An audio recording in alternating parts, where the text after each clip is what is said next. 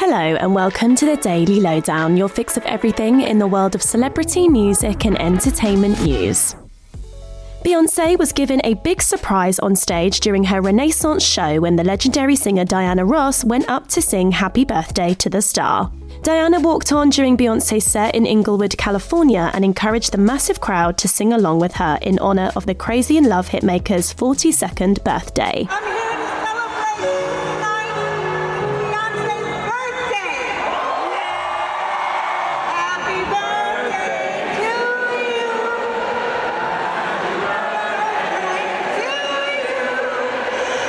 Happy birthday, Beyonce said she was so grateful to the legendary Diana Ross and thanked her for inspiring her career. It was a star-studded affair at Beyonce's birthday show with huge names like Adele, Zendaya, Justin and Hailey Bieber and more all in attendance. 3 years after their controversial first collaboration, Megan Thee Stallion and Cardi B are once again gearing up for a new song.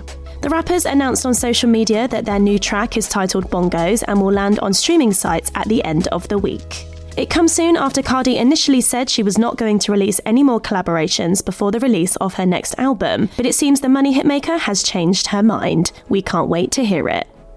The 80th Venice Film Festival livened up on Monday when some A-listers finally appeared to promote the films being shown despite the ongoing strikes from writers and actors.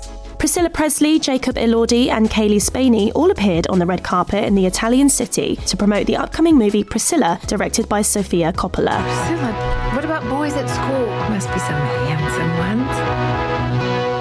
The film, produced by A24, was made in Canada and therefore has an interim agreement with the Screen Actors Guild and American Federation of Television and Radio Artists, allowing its stars to attend the festival despite the strikes from the organisation. Their appearance was a welcome change for the festival, which had been suffering due to lack of attendees over the past week. Priscilla is a biopic and tells the story of the late wife of Elvis Presley, detailing how she came to meet and eventually marry the king of rock and roll.